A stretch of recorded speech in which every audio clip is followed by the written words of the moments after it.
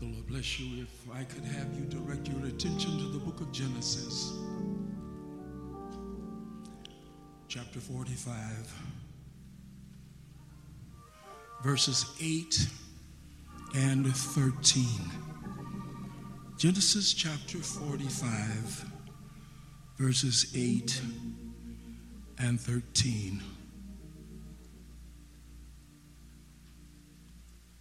So now, it was not you that sent me hither, but God.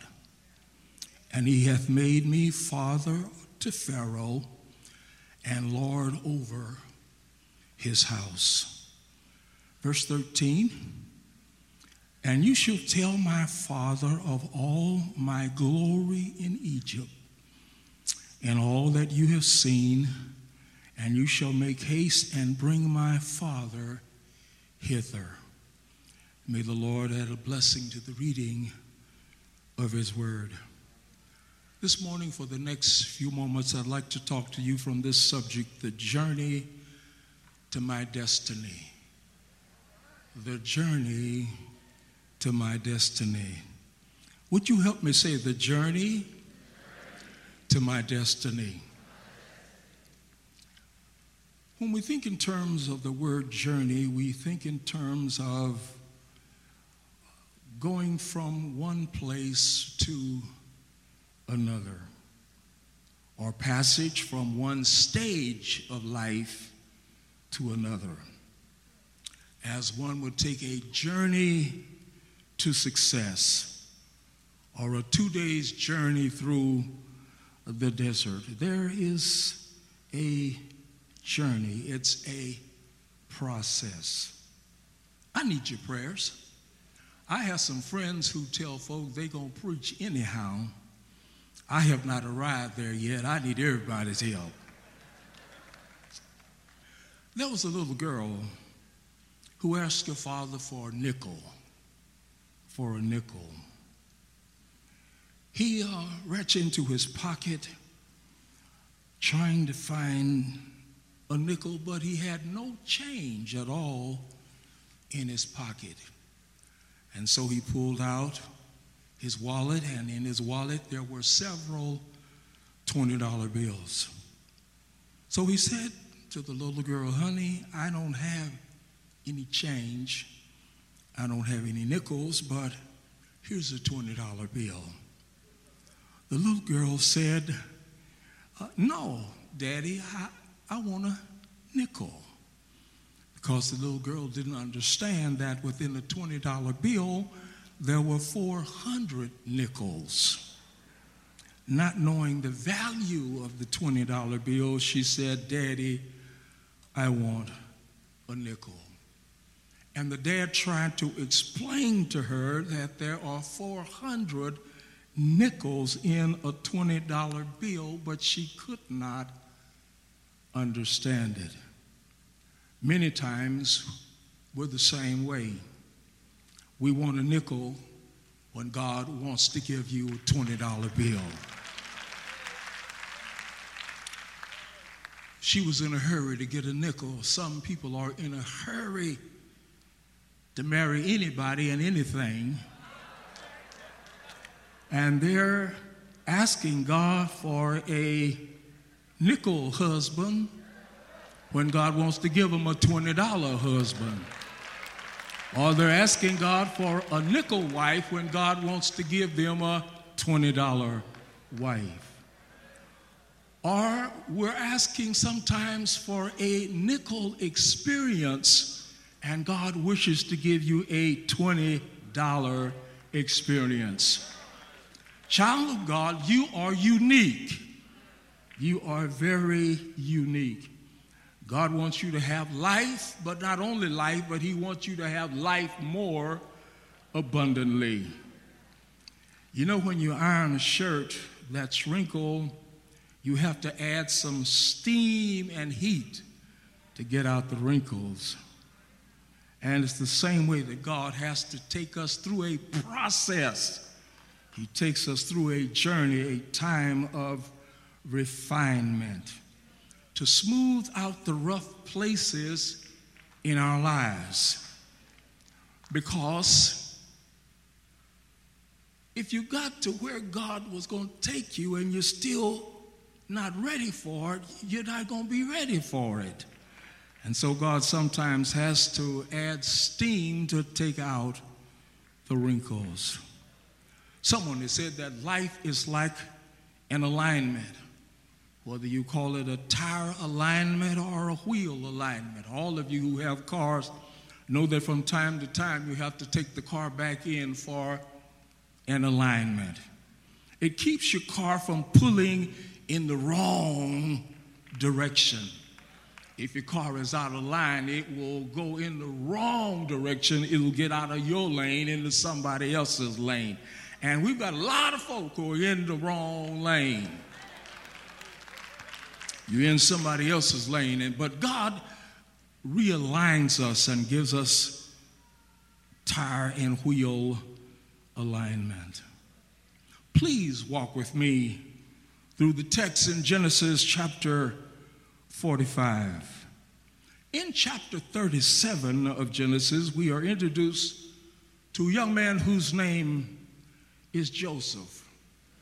He is the only son of, he's only son of one of 12. He is only 17 years of age. He is the 11th son of Jacob. Joseph is a teenager in Genesis 37. He is in a very dysfunctional home. He is experiencing life in a dysfunctional family. You see, old man Jacob, his father, had 12 sons, but he had 12 sons by 4 women.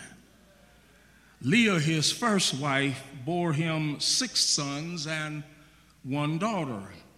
Jacob's concubine bore him 2 sons, and another slave girl bore him an additional 2 sons. And of course, Rachel, the wife that he loved most, gave him 2 sons, Joseph and Benjamin. Again, Jacob had 12 sons, but he had the 12 sons by 4 different women, which explains a lot of the family dysfunction. There was a lot of baby mama drama in Joseph's life. Does anybody know anything about baby mama's drama? Well, I guess I'm talking to the wrong folk. Y'all don't know nothing about baby mama drama.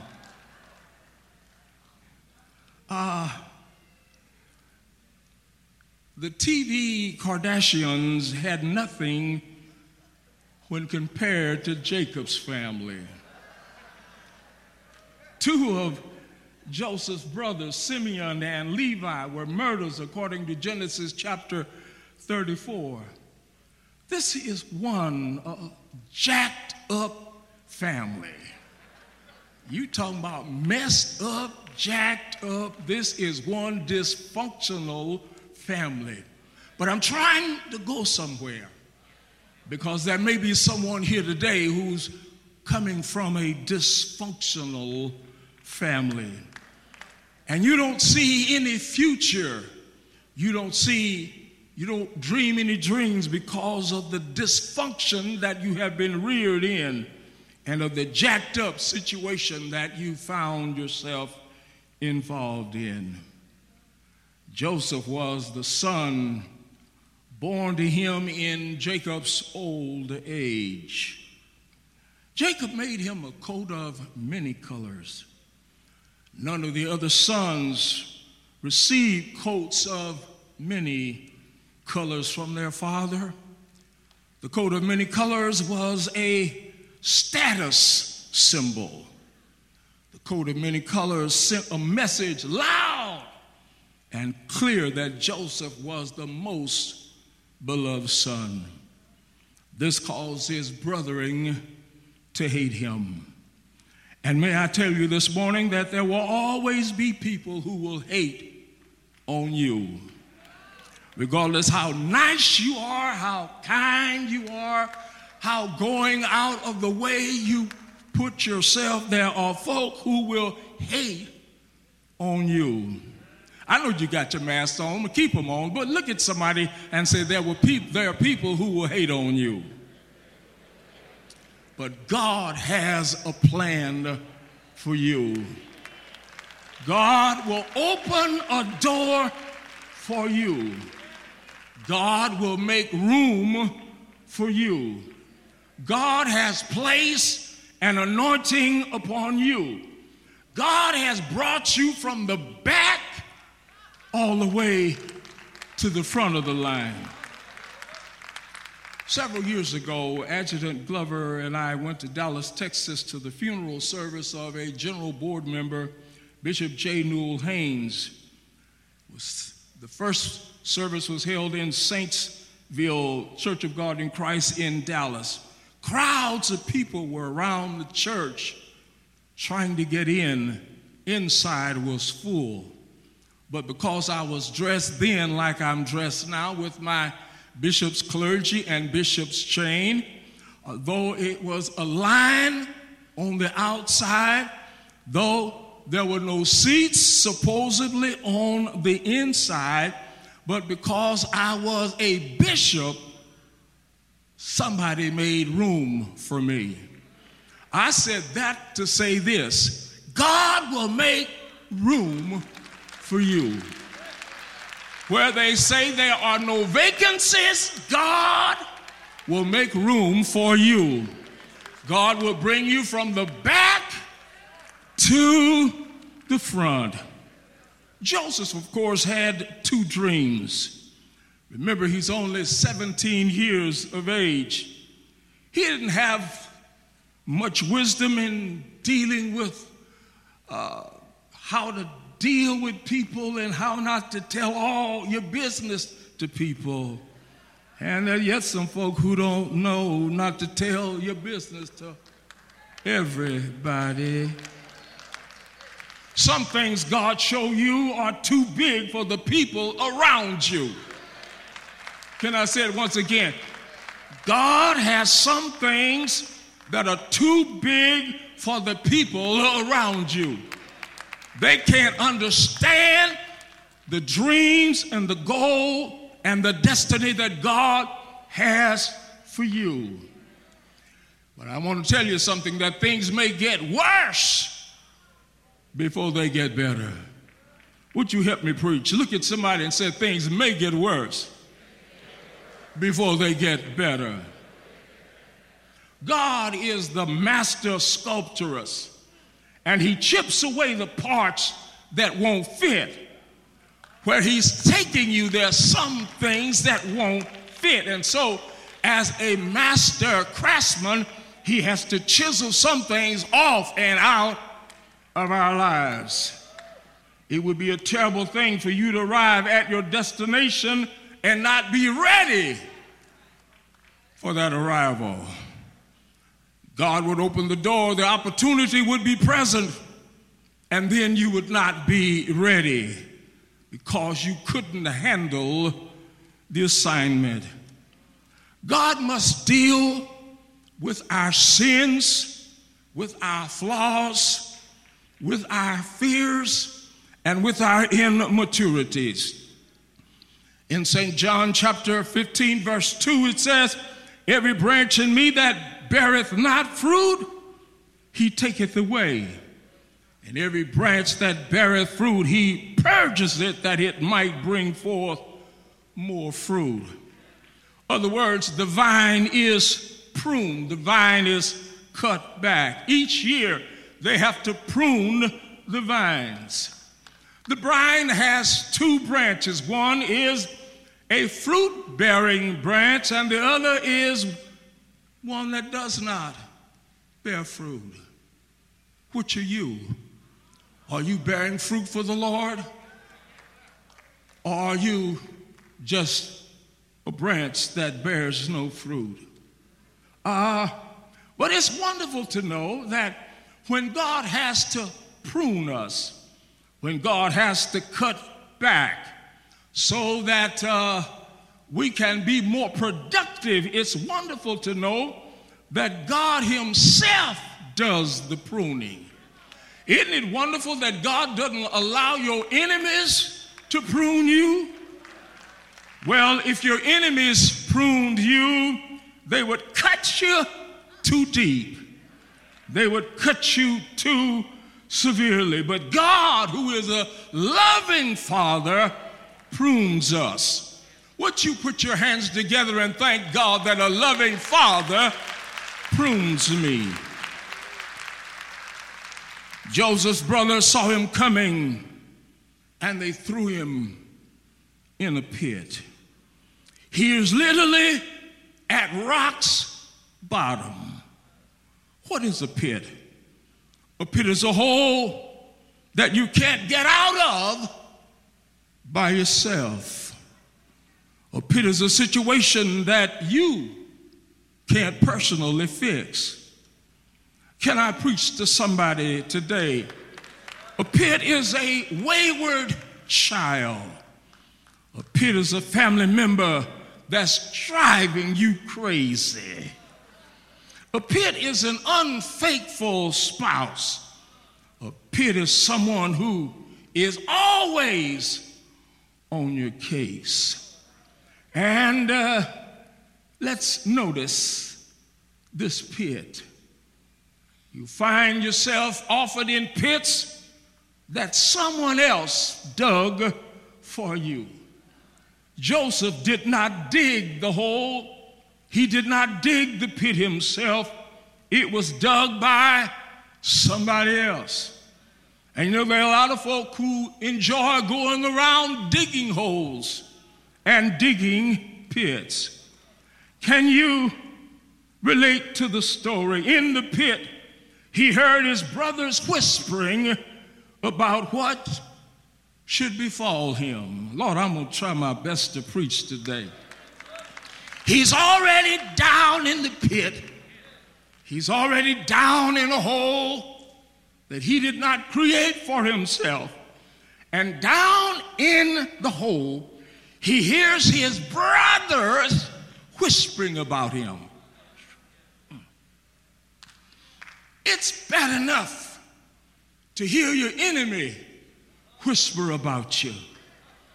But when those who are supposedly closest to you are whispering about you and you hear them whispering about you, they're trying to decide if they're going to kill him or what are they going to do to Joseph. Sometimes God allows you to hear the whispers of those around you. And often God allows you to get in situations that you cannot control yourself. He is taking you to your destiny. Everybody eventually knows that a group of Ishmaelite traders came down the road, and Joseph's brothers decide to sell him rather than to kill him. They cashed in on their brother.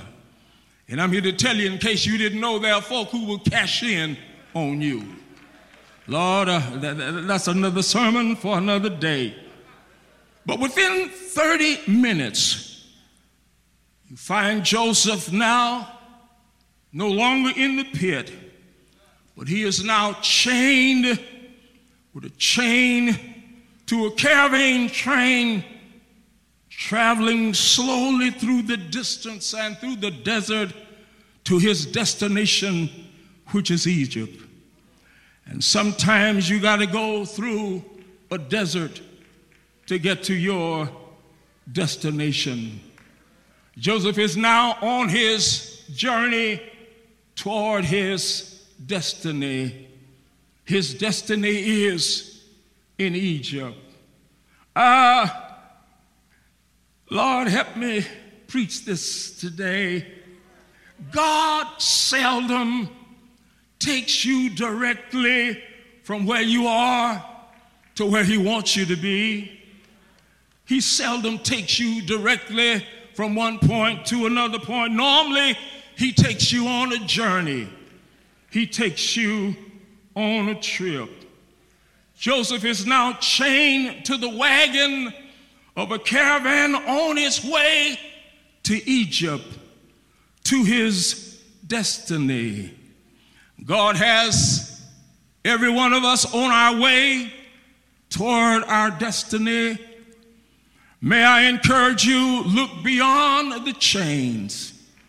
You may be chained to a caravan wagon, but look beyond the chains. Look beyond the ropes. Look beyond what has been dealt to you. Look beyond what has happened to you. I'm going to try to preach today. I want to encourage you to look beyond where you are. Look beyond what has happened to you. Often we can't get to our destiny and our destination because we're hung up with what has happened to us. But God is taking you to your destiny. Joseph's job is now in Potiphar's house, but that's not his ultimate destiny. Potiphar's house was only a stepping stone. It was only a stopping point. It was Potiphar's house that God was ready to give him a promotion, to arrive at his ultimate goal and his ultimate destination. Potiphar's wife would be there. Lord, help me preach. On his journey toward his destiny, he had to stop through and by Potiphar's house. God already knew that Mrs. Potiphar was there. Look at somebody and say, Mrs. Potiphar will be there. Every child of God has a destiny, but you've got to go through Potiphar's house. She lied, and the lie put him in jail because he needed to meet two men in his life. On his journey and on his destination, he needed to meet two men, and he could only meet those two men in, Lord have me, in the jail. Oh, Lord. I got to get ready to sit down. He had to meet a chief baker and a chief butler. Joseph, however, received a promotion in jail. Whoever heard of a man receiving a promotion in jail? 2 full years went by. He sat in jail, hoping, praying that the cupbearer would remember that he had befriended him. And for 2 whole years, the cupbearer forgot about Joseph. But I'm glad that when others forget, God will remember. Will you look at somebody and say, when others forget, God will remember. And he said, I remember today my fault. When I was in prison, there was a young man from the land of Egypt, from Israel rather, who interpreted my dream. God sent Joseph from the pit now to prison, and from prison now to the palace. He is in charge now of all of the agricultural things in the land of Egypt. He rides in his chariot next to Pharaoh. And nothing happened in Israel, rather in Egypt, unless Joseph said so. And when his brothers came seeking bread, he said to them, you meant it for evil. You thought you were getting rid of me. You sold me down the drain. You pushed me under the bus. But God, somebody help me say, but God sent me before you. And brothers, what you meant for evil, God has turned it to good. And I want you to look around and tell my dad all that you see. Well, what did they see, Joseph? They saw him riding next to Pharaoh. They saw him with a purple robe on and a chain on his neck and a ring on his finger and an advisor to the king.